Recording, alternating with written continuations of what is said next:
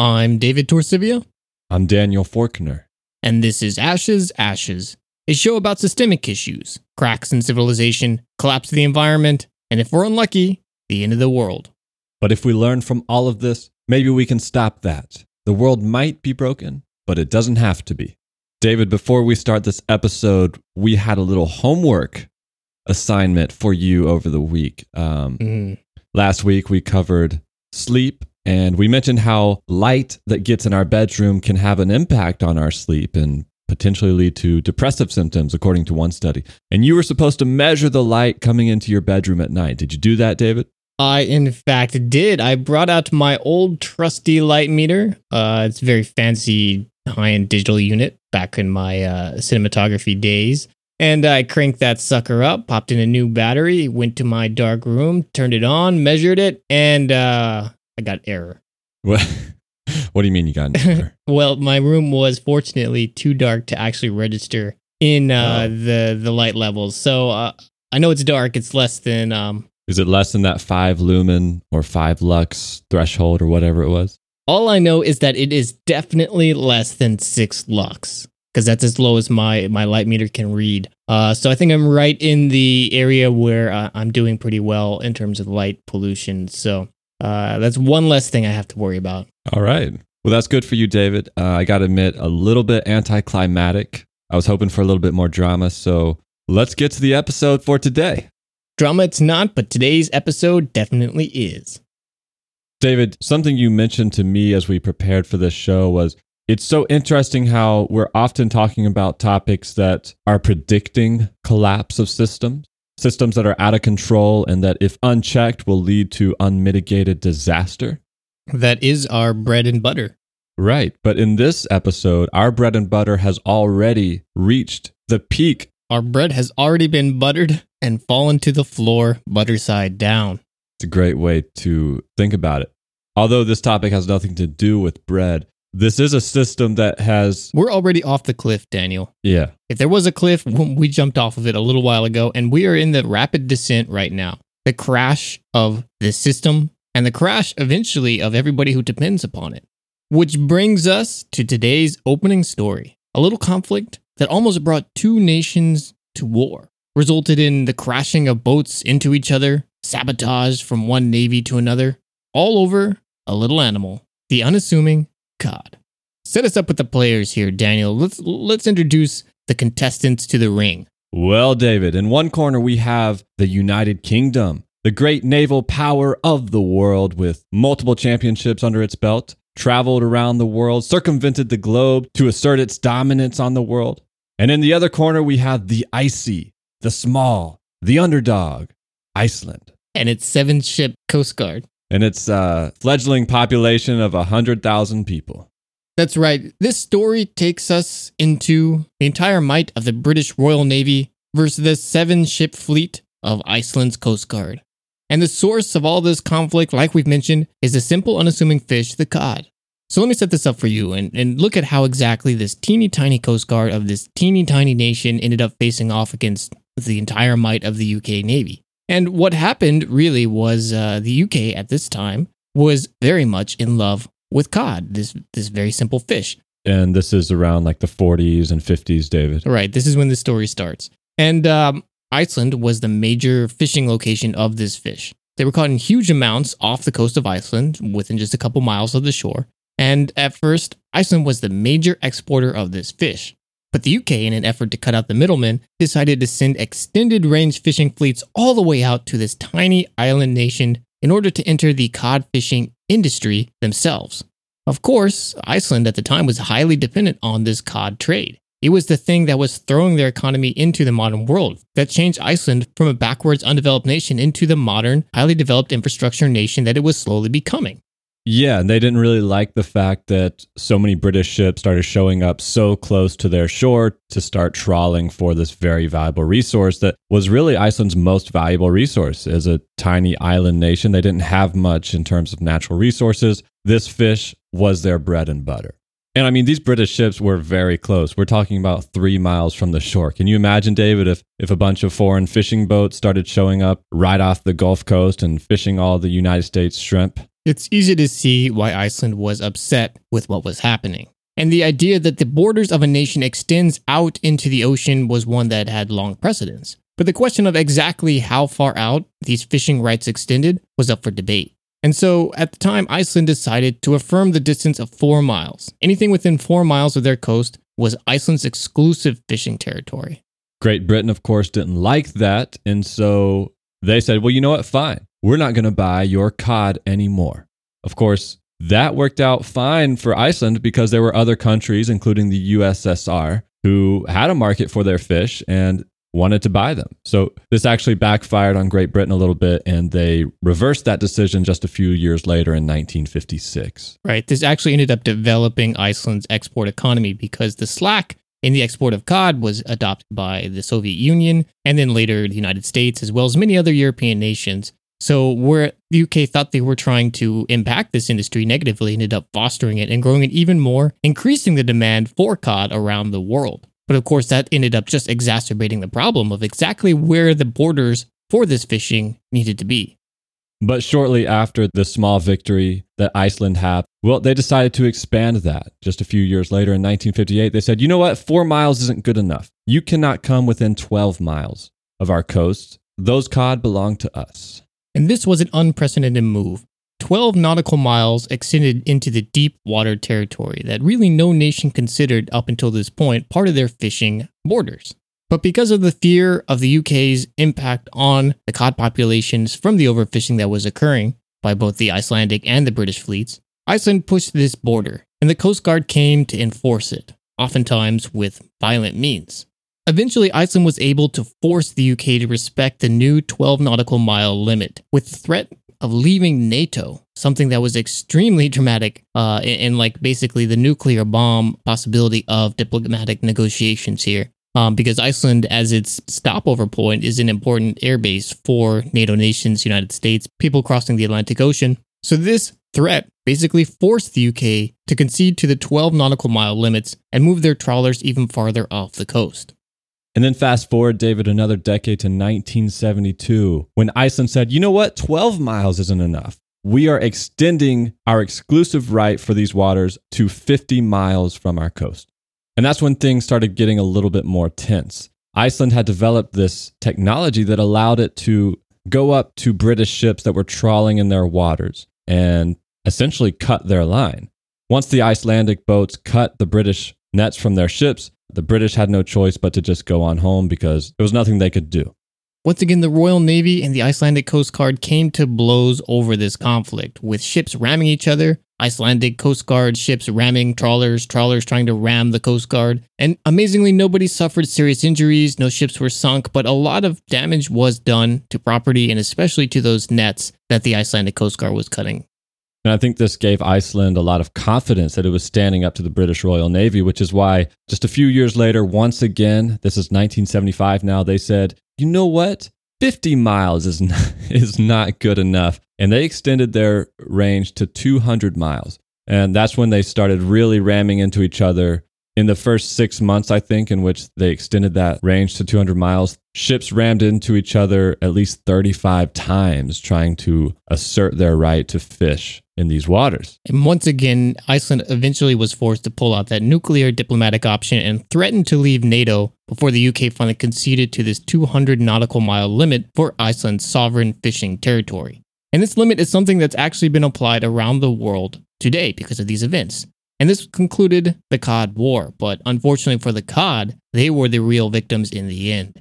That's right. Cod is now an endangered species, and these wars really did have a big impact on the way the international community viewed the rights of nations to fish in their own waters, and a 200-mile exclusive economic zone in which every nation is allowed to assert their right to fish in their own waters and keep others out. Of course, it gets complicated because a lot of countries, they do deals with each other. They allow certain people into their waters and others out. But this had profound impacts on the way we regulate international waters. And in fact, David, these types of disputes, like the ones we saw between Iceland and Great Britain, these types of things have punctuated the history of industrial fishing following World War II, as many countries around the world sought greater access to waters for their food security.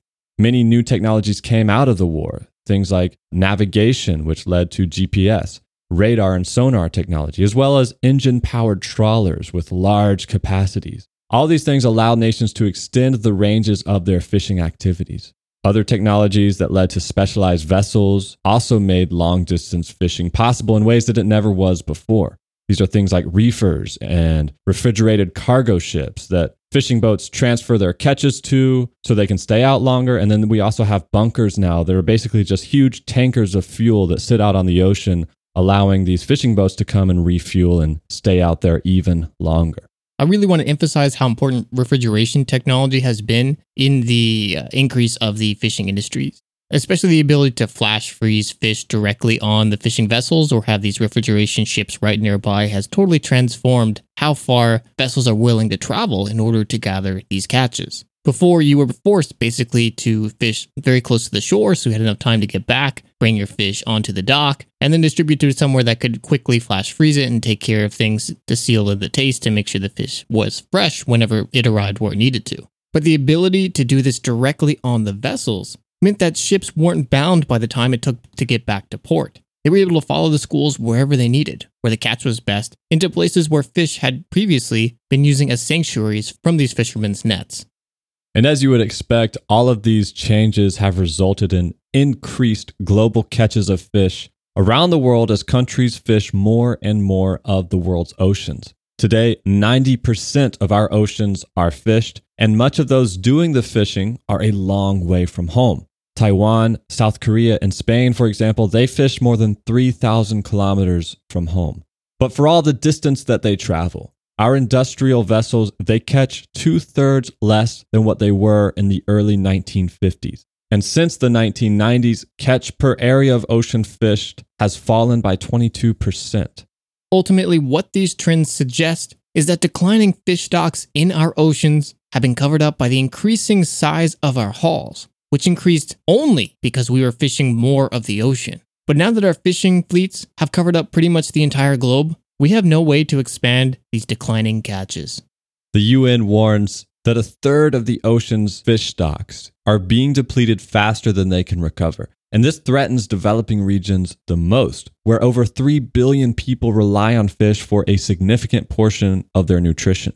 In the tropics, where fish is exceptionally important for the health of local populations and overall food security, fish stocks are projected to decline by an additional 30% in the next 3 decades. In the waters around Cyprus, overfishing has caused fish stocks to decline so much that dolphins in the area are now breaking into the nets of fishing boats to find their meals, costing fishers a lot of money and a lot of heartache. In the Philippines, and this one's what really gets to me, the average daily catch of fish has dropped from 45 pounds in 1970 to just 4.5 pounds in 2000. Many locals are compensating in this loss of catch by using homemade explosives. Yes, that's right, explosives to kill fish that they can harvest to feed their families and make a few dollars. Let's stop here for just a second. Right, we've all seen the cartoons where someone throws a stick of dynamite into the ocean or a river, and after it explodes, like a whole bunch of fish just float to the surface. Well, this is exactly what's going on right now in the Philippines by a lot of local people who, well, they depend on this fish for their livelihoods and for their meals. The loss of the local ecosystems has been so dramatic that it's pushed these people who depend on these fishing stocks in order to survive, to feed their families, in order to fund their lives, to throw bombs into the ocean, blow up the ocean, which of course kills all the fish at the moment, but also destroys the coral, the other fundamental parts of these ecosystems, depleting these stocks even more. Much, much faster because it's a bomb.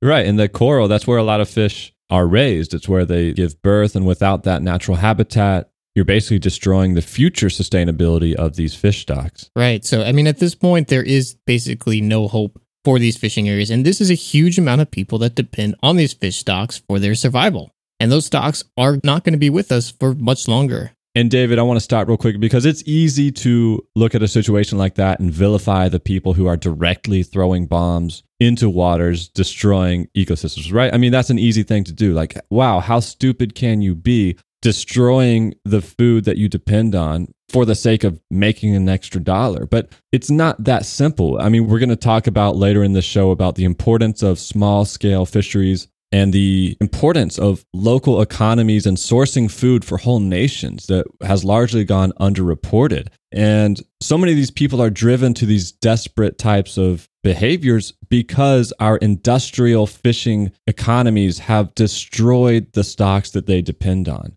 So while it's very easy to vilify a local person for being short-sighted, we have to see the larger picture, and that their entire livelihood, in some cases, has been stripped away from them for a much more egregious short-term economic incentive, which is usually foreign companies coming into a developing country that is easy to bully or easy to pay off for this access, stripping the ocean of all the fish so that it can be sold on international markets or processed for something completely different, which is another thing we'll talk about, and then leave because they made their economic return and they don't have to live there. And they can freeze those fish right on that ship. Exactly. So you know what, David, why don't we shift gears here and talk about some of these industrial practices? We're talking about the technologies that enabled ships to travel further than ever and how we're fishing more of the ocean than we ever have before. Let's focus on one aspect of that has enabled this, which is the subsidies that governments are now paying their long-distance fleets for something that is ultimately not as profitable as it seems. That's right. Some of the biggest impacts of these high sea operations are coming directly from a handful of countries: China, Taiwan, Japan, Indonesia, Spain, and South Korea. These countries account for 80% of all fishing activity on the high seas. And big subsidies for the industry within these countries make it possible for these long-distance fleets to make money. The high seas, of course, is just waters that are very far from domestic ports.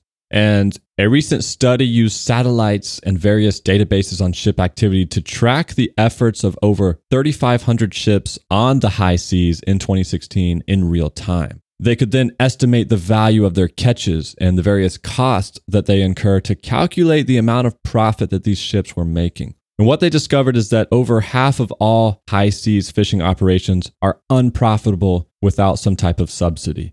For example, in 2014, Taiwan made between $6 million and $180 million in profit, depending on... That's a pretty big range right there, I just got to say. Well, David, it depends on how you calculate cost. For example, are we assuming that the country is paying their labor fairly, or are they using some of that slave labor that we talked about in our 2-part series on slavery? But either way, they're in the green, right? They're making a positive profit. They're getting their bread buttered. But if you were to take away the subsidies that their government paid, these same fleets would have lost between $237 and $65 million instead. So definitely in the red. Globally, $4.2 billion in subsidies are paid out every year. And without this, the industry would be losing up to $364 million every year. The biggest loss would occur for Chinese fleets at up to negative $400 million. Keep in mind, and this is important, that subsidies are not the only thing making these businesses profitable. Low wage and slave labor play crucial roles in the ability for these fishing industries to make money, not just out at sea on these boats, but also in the processing plants on land that use this exploited labor that help get this seafood to market. In 1996, we hit peak fishing. Peak fishing, David. Peak fishing. You've heard peak oil, you've heard... Oh, right. This is where our bread and butter fell on the floor. Yeah, right? This is where the bread and butter fell on the floor. Because at this point, stocks of new fish no longer kept up with the rate at which we pulled fish out of the ocean. 5-second rule. It's okay. And we've had a decline in global fish stocks ever since that date. In 1996, industrial fishing caught 100 million tons. But that figure has declined almost 20% since then. And this is despite increases in technology, better fishing practices, and more knowledge about where fish stocks are. This means that fishing has become more and more expensive. When ships have to travel further, they have to buy more fuel, spend more time out at sea, use this more advanced technology, and have bigger and better ships just to make the same catch. That means they make less money. In a long-term rational world, that will cause a leveling off of fishing to a more sustainable level. But these current subsidies distort that completely and gives fishing operations the incentive to just keep going. Deep sea trawling, for example, is one of those practices where not only are we going to wreck the fish stocks, but we're going to destroy entire ecosystems in the process. 64% of all deep sea bottom trawling worldwide is unprofitable without these subsidies. And even with subsidies, over 30% should be unprofitable, suggesting that in order for the owner of a trawling business to make money, the government has to pay for his costs. And then he still has to employ slave labor just to make it work. David, I think this example points out so clearly something that we've talked about a lot on this show, whether that was impacts of growth, where we talk about population growth, or whether that was our episode on geoengineering, climate ex machina, where so often we are faced with these great challenges and we think that technology is going to solve it. But ultimately, if the system is broken, there's nothing you can do to fix that without changing fundamentally the way the system works. I mean, if you look at the situation, what has technology really truly given us? It's allowed us to put more boats on the ocean. It's allowed us to keep those boats out longer and catch more fish than ever before. And yet today we're catching much less fish for all our effort. We're spending more on fuel. We're having to go out further. We have to stay out longer. And the result is that these fishing stocks that we depend on are collapsing. And we're catching less fish by a significant amount for the amount of effort we spend than we were in 1950. Remember, what kind of technology did we have in 1950? We didn't even have container ships at that point. We've come so far in our innovations, in the application of new technologies to this problem, to catch more fish so that we can fuel more development. But ultimately, all we're doing is we're speeding up the rate at which we're extracting and ultimately depleting something that we will not get back in a reasonable time frame. Technology can help us extract the fish, but it will not allow us to create more once they're gone. This is not a technology problem, it is a consumption problem. It is a waste problem, and it is a short-term, improperly incentivized problem. And as we'll see, the rise of industrial fishing following World War II and the bigger hauls of fish really owes less to technological innovation than simple geographic expansion. Maybe we should look at one of these destructive technologies, Daniel. And when we say technology, so often we think modern day, it's a new computer, it's a new radar, it's some fancy fish finder. But the notion of technologies and fishing is something that's very old, ancient even. And one of these most destructive technologies has a long history of destroying the ecosystems that it depends on for its catch. And that, of course, is the trawler. These are ships, David, that plow the ground beneath the ocean waters. They drag nets along the seabed so they can scoop up any fish trying to escape those lures at the top. And in the process, digging up the flora on the seabed, destroying coral and other fish habitats. And so it's a very destructive practice. And we continue to rely on these types of boats all over the world. But as you mentioned, David, it's not new. It might surprise many of you to know that trawlers go as far back as the 14th century when they were introduced. And from the very beginning, people have resisted their implementation. And this is actually pretty fascinating to me because as soon as trawling was introduced, complaints were sent to the King of England requesting a ban on the practice. This is what they wrote in the year 1376. The commons petitioned the king, complaining that where in creeks and havens of the sea there used to be plenteous fishing to the profit of the kingdom, certain fishermen for several years past have subtly contrived an instrument called Wunderrakan, and that great and long iron of the Wunderrakan runs so heavily and heartily over the ground when fishing that it destroys the flower of the land below water there, and also the spat of oysters, mussels, and other fish upon which the great fish are accustomed to be fed and nourished. By which instrument in many places the fishermen take such quantity of small fish that they do not know what to do with them, and that they feed and fat their pigs with them, to the great damage of the commons of the realm and the destruction of the fisheries, and they pray for a remedy. That is so fascinating to me because the complaints made in the 1300s against this destructive fishing is the same that we have today. Even the issue of using fish for things outside human consumption, which is something we'll talk about in just a little bit, people had a very good sense for the need to be sustainable, the need to catch fish in a responsible way so that you don't destroy the environment's ability to keep producing those fish well into the future. People were really concerned about that. Yeah, no, I love this passage so much because it really gets across a lot of points. And one of the things that happens so much with these narratives about our destruction of the environment is that these are things that we've only just realized are happening. Like, oh, whoops, we didn't realize that carbon dioxide pumping out would heat up the earth. Oh, whoops, we didn't realize that ripping up the ecosystems of the fish and overfishing the oceans they reside in would lead to a decline in the total population of fish. We just didn't know. We didn't have the math. We weren't thinking far enough forward. Right. But repeatedly, we see these just aren't the case. In the 1800s, we knew that adding carbon dioxide to the air would eventually lead to a hothouse Earth. In the 1300s, people were writing about the potential of overfishing, of destroying the ecosystems that these fish reside in, meaning a crash of the fisheries themselves.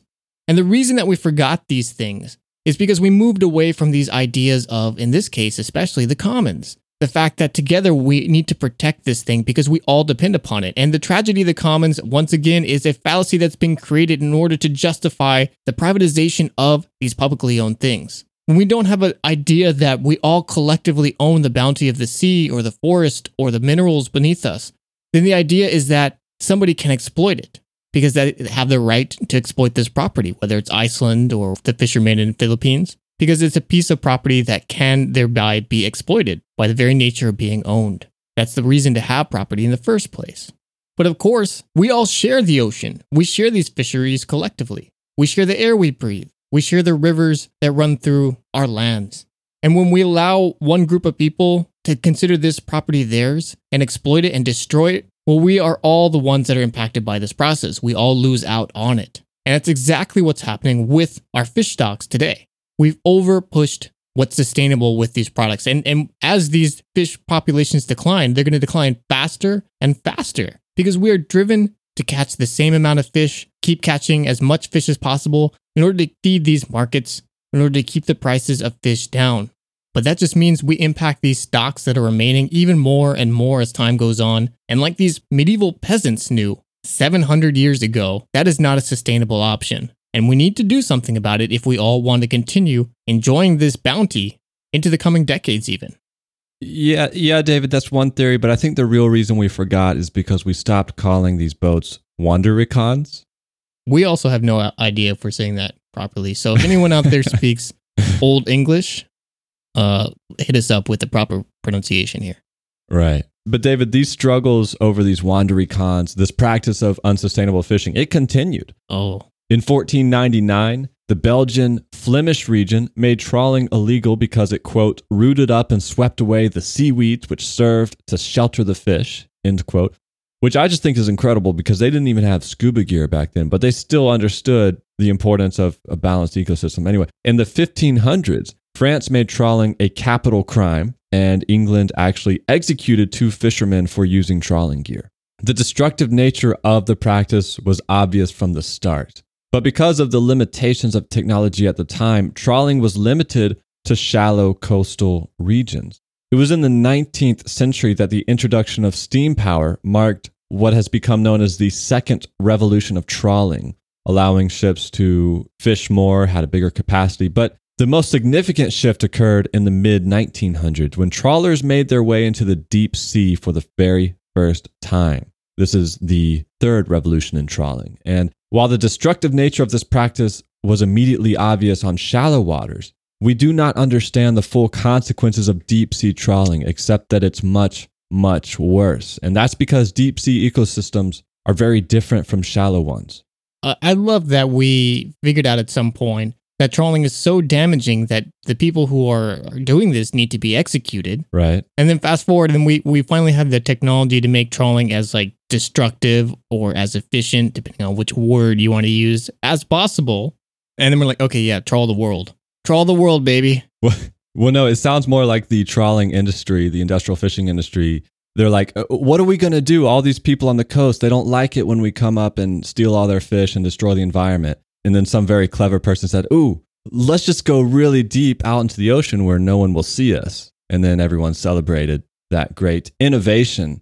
But it really is much worse because these deep sea ecosystems, they're dominated by species which live much longer than their shallow counterparts. They produce fewer offspring. And in general, they are much more fragile towards disruption. So as a result, this trawling business goes through this continual cycle of boom and bust where they rapidly deplete the populations of a fish species, and then they have to move on to another one that they identify as potentially marketable. Newly targeted species usually collapse after a decade, and in the process, these nets that are dragged along the sea floor, well, they destroy coral, sponges, sea stars, natural habitats for fish to grow and develop, and all kinds of important things. And once these ecosystems are destroyed, which again, these trawlers do very quickly, they won't be able to recover for centuries in some cases. So what are the long-term consequences of this practice on the ability of the ocean to provide the fish we need to eat? We don't fully know. But if we allow this type of thing to continue, by the time we figure it out, it'll probably be too late.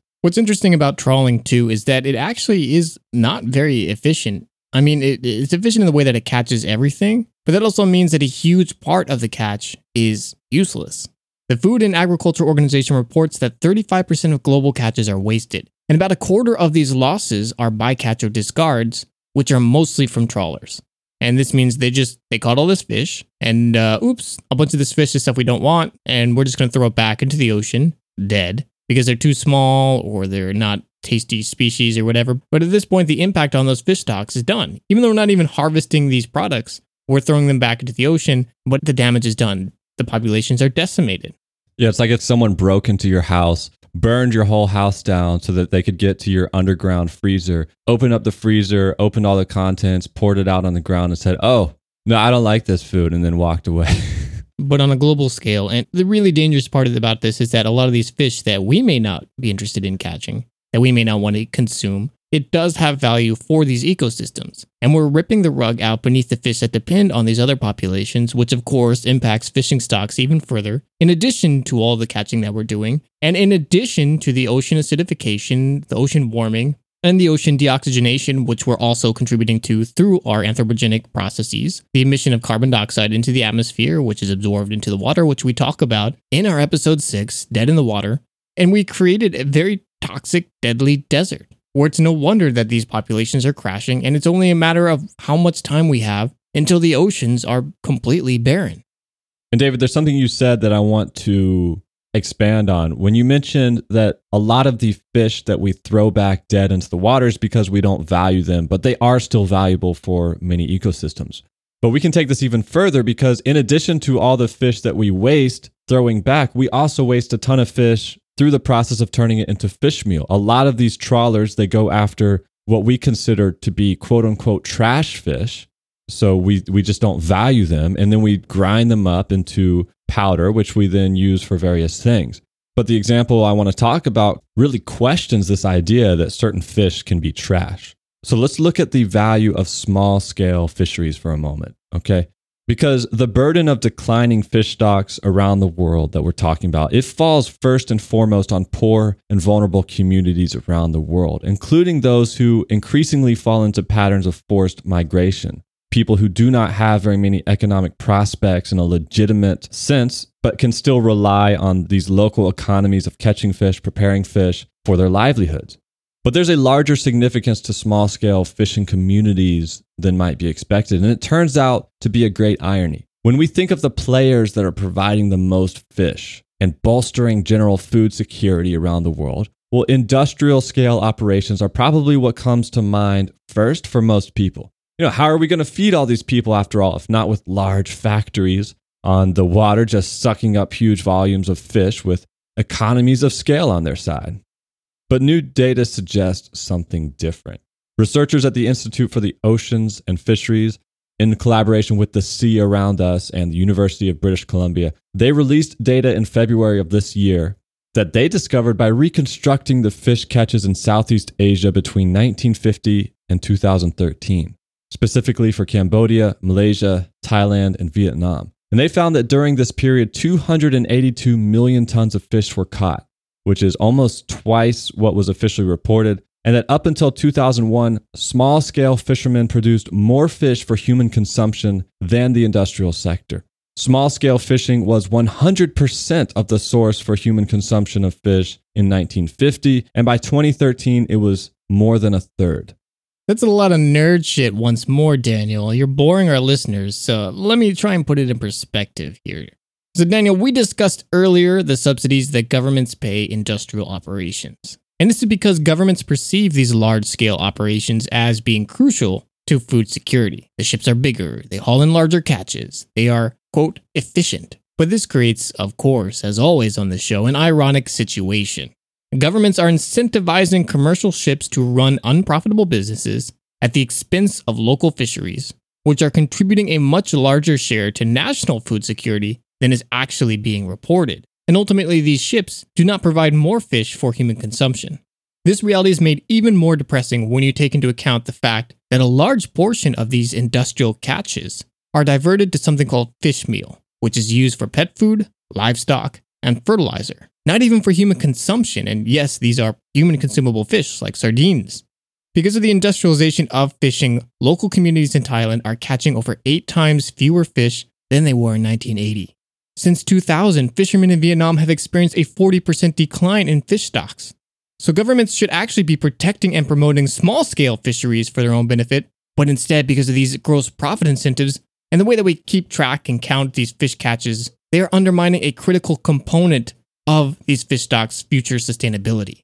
Yeah, the process of turning fish into fish meal is one that really blew my mind. And honestly, it's a perfect encapsulation of everything that is wrong with our economy.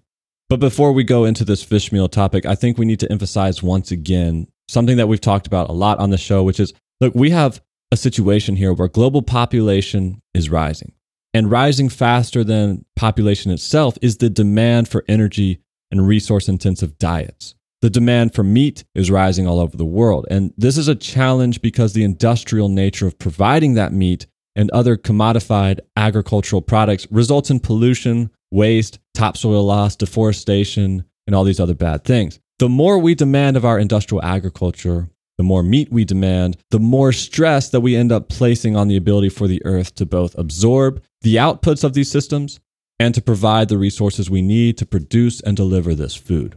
The dominant answer to this great challenge has been, let's design more efficient factories. Let's improve technology so we don't waste as much. Let's find a way to provide more food with aquaculture. David, in episode 20, Irresistible, we discussed the rising risk of infectious disease. And one of the consequences of animal farming is an environment where pathogens can quickly and more easily develop resistance to antimicrobial treatments. And if the pathogens themselves don't make it into human populations, their genes, which encode for resistance, can make it into other pathogens that then become a human risk. But many people involved in solving these threats don't necessarily emphasize the need to scale back meat production overall. The dominant suggestion seems to be that we need better medicines, better practices, better technology so that we can produce more and more and more to provide for our growing population. But as you would not be surprised, this simply won't cut it. The answer to this problem ultimately will be found in our consumption patterns and its attendant waste, which of course must come down. Let's say we find a way to cut the waste and environmental impact of our industrial fishing. That would be a huge achievement. But at the same time, we increase our industrial fleet by a huge amount, or we increase the technology to make our catches more efficient, then in the end, we are in a much worse position anyway. If our underlying activities are extractive and destructive, technological innovation in many ways is actually worse because it allows us to build an even larger house of cards, which in the end is all the more painful when it collapses. But let's get back to this fish meal topic. And here's a really great example of the problem it is. So we have this growing demand for meat. How do we solve this if we simply won't accept that we should cut back and eat less meat? Well, some very clever business people figured out a cheap solution. And this is a product called fish meal. So what we're going to do is we're going to go around the world, catch a whole bunch of the cheapest fish we can find, grind them up into powder, and feed that to our chickens, our pigs, our salmon, our tilapia, carp, and all sorts of animals living on all manner of farms. If you buy chicken, pork, or salmon from your supermarket today, most likely that animal was fed this fish meal. Somewhere between 1/4 and 1/3 of all wild seafood and over 60% of all fin fish caught is used to produce fish meal. 70% of that goes towards feeding fish farms, and then pigs and chicken. And beyond the issues we've already touched on, the sustainability of our ocean extraction, this industry has profound impacts on local people all around the world. Senegal is a country on the coast of West Africa, and here over 1 million people take part in the local fish economy. Women and men alike provide for their families by catching sardines, drying and smoking them. And it is from this economy that many people, not just in Senegal, but across Western Africa, get their main source of protein. This is how they feed their families. But the rising demand of meat around the world has prompted foreign investors to build fish meal factories on Senegal's coast. And the impact has been disastrous for local people. Foreigners have built more than a dozen fish meal plants in Senegal. They harvest the sardines that people need to survive, and then they grind them up. For every ton of fish processed, only 20% ends up in the final product. And these factories, they sell this product to factory farmers in America and elsewhere who buy it to raise their own fish and animals for human consumption. This extraction has depleted more than 50% of the biomass in the waters off the coast of Senegal. And as a result, locals have to pay higher prices for their fish every single day and are now spending over half their entire income on food. So does that sound like we are solving the meat consumption problem? Or are we just stealing food from one group of people and in such a way that eventually there won't be enough for anyone? And David, I just want to point out really quick, I got a finance degree. It's what I studied in university. And the way we were taught to evaluate investments, it was all along financial lines. What is this investment's ROI? What is its payback period? Does it have a negative or a positive net present value? And, I can't speak for all the investment bankers out there because I never worked in a bank, but in all of my education, never once were we ever prompted to ask a single time if the investments we were evaluating might impact people in some way outside of the financial returns they can generate. Not once. And this is a great example of this happening right now where foreign investors, they look at the West African coast and they say, wow, if we can build this plant here for X amount of dollars and get this much back in return over 5 years, we make a profit, it's good to do. Without even caring that in the process, they destroy local markets, they destroy the ability for this fish to survive, and they starve millions of people. But as we alluded to earlier in this episode, the problems facing our fish stocks aren't solely because of direct fishing. There are larger issues at play here, things that we're directly responsible for once again. And those are things like climate change, ocean warming, deoxygenation, ocean acidification. Over 3 billion people rely on seafood for a significant portion of their nutrition. And in some tropical regions, people rely on fish for up to 70% of their protein. Not only will this depletion of fish stocks from overfishing harm these people disproportionately, but climate change is also going to impact the ability for people to access the food that they rely on. As we talk about in our episode 6, Dead in the Water, this triple threat of human impact on our oceans devastates ocean ecosystems, reefs, kelp forests, and many other areas where fish reside. It takes out the bottom of many of these food chains. And that means that fish stocks are plummeting from these purely natural processes, even without our direct human intervention. But beyond that, the changes in temperatures of water, the altered currents, that means that fish are driven away from these warm tropical waters, where most of these nations most dependent on these fish for sources of protein are located. This means that even if global fish stock levels remain more or less unchanged, that the people most dependent on those fish stocks will have no way to access them, because these local fisheries off these tropical nations will have been devastated, as the fish are forced to move somewhere else because of the rising temperatures of the waters, as the ecosystems that they live in are devastated by acidification, deoxygenation, and the general rise in temperature. These people will have nowhere to turn. There'll be no more source of food, and there'll be devastation in their nutrition consequently. And to close this off, to get back to that question of how to solve systemic issues, ultimately, we again want to emphasize that technology is not going to be the answer. Many people look at this problem, this overfishing, and think that we can solve this by fish farming and aquaculture, which may seem appealing at first, but ultimately is very unsustainable and destructive. Today, over 53% of the fish that people eat is raised in some kind of fish farm. There's a great irony here in trying to solve the problem of declining ocean fish stocks by using fish stocks in the ocean to feed fish that we raise somewhere else. It's not something that adds up into a long-term solution. At the same time, a lot of these aquaculture systems provide a lot of environmental risk.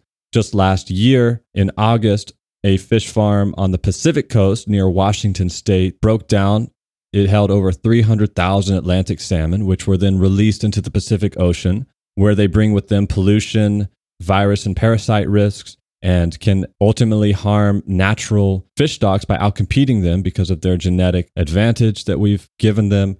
So we have to be very careful when we think about the solution to these types of things. We need to ask, are we looking for something that will allow us to continue to increase the activity that we're doing? Or is the solution we're trying to figure out a way to scale back our consumption, scale back our waste and pollution and environmental impact? Because asking that question will take us a long way in understanding if something is a true solution or merely a techno fix, driving us further down the path of destruction. Which brings us once more to the end of an episode. And the final question, what can we do? But unfortunately, for most of us, the direct impacts on this crisis are well outside of our reach. There's little we can do to petition foreign governments in order to stop their catches, and our ability to individually choose our diet to avoid these highly fished products, especially species that are overfished at rates much higher than others, things like tuna, for example. Our impact as an individual is highly limited.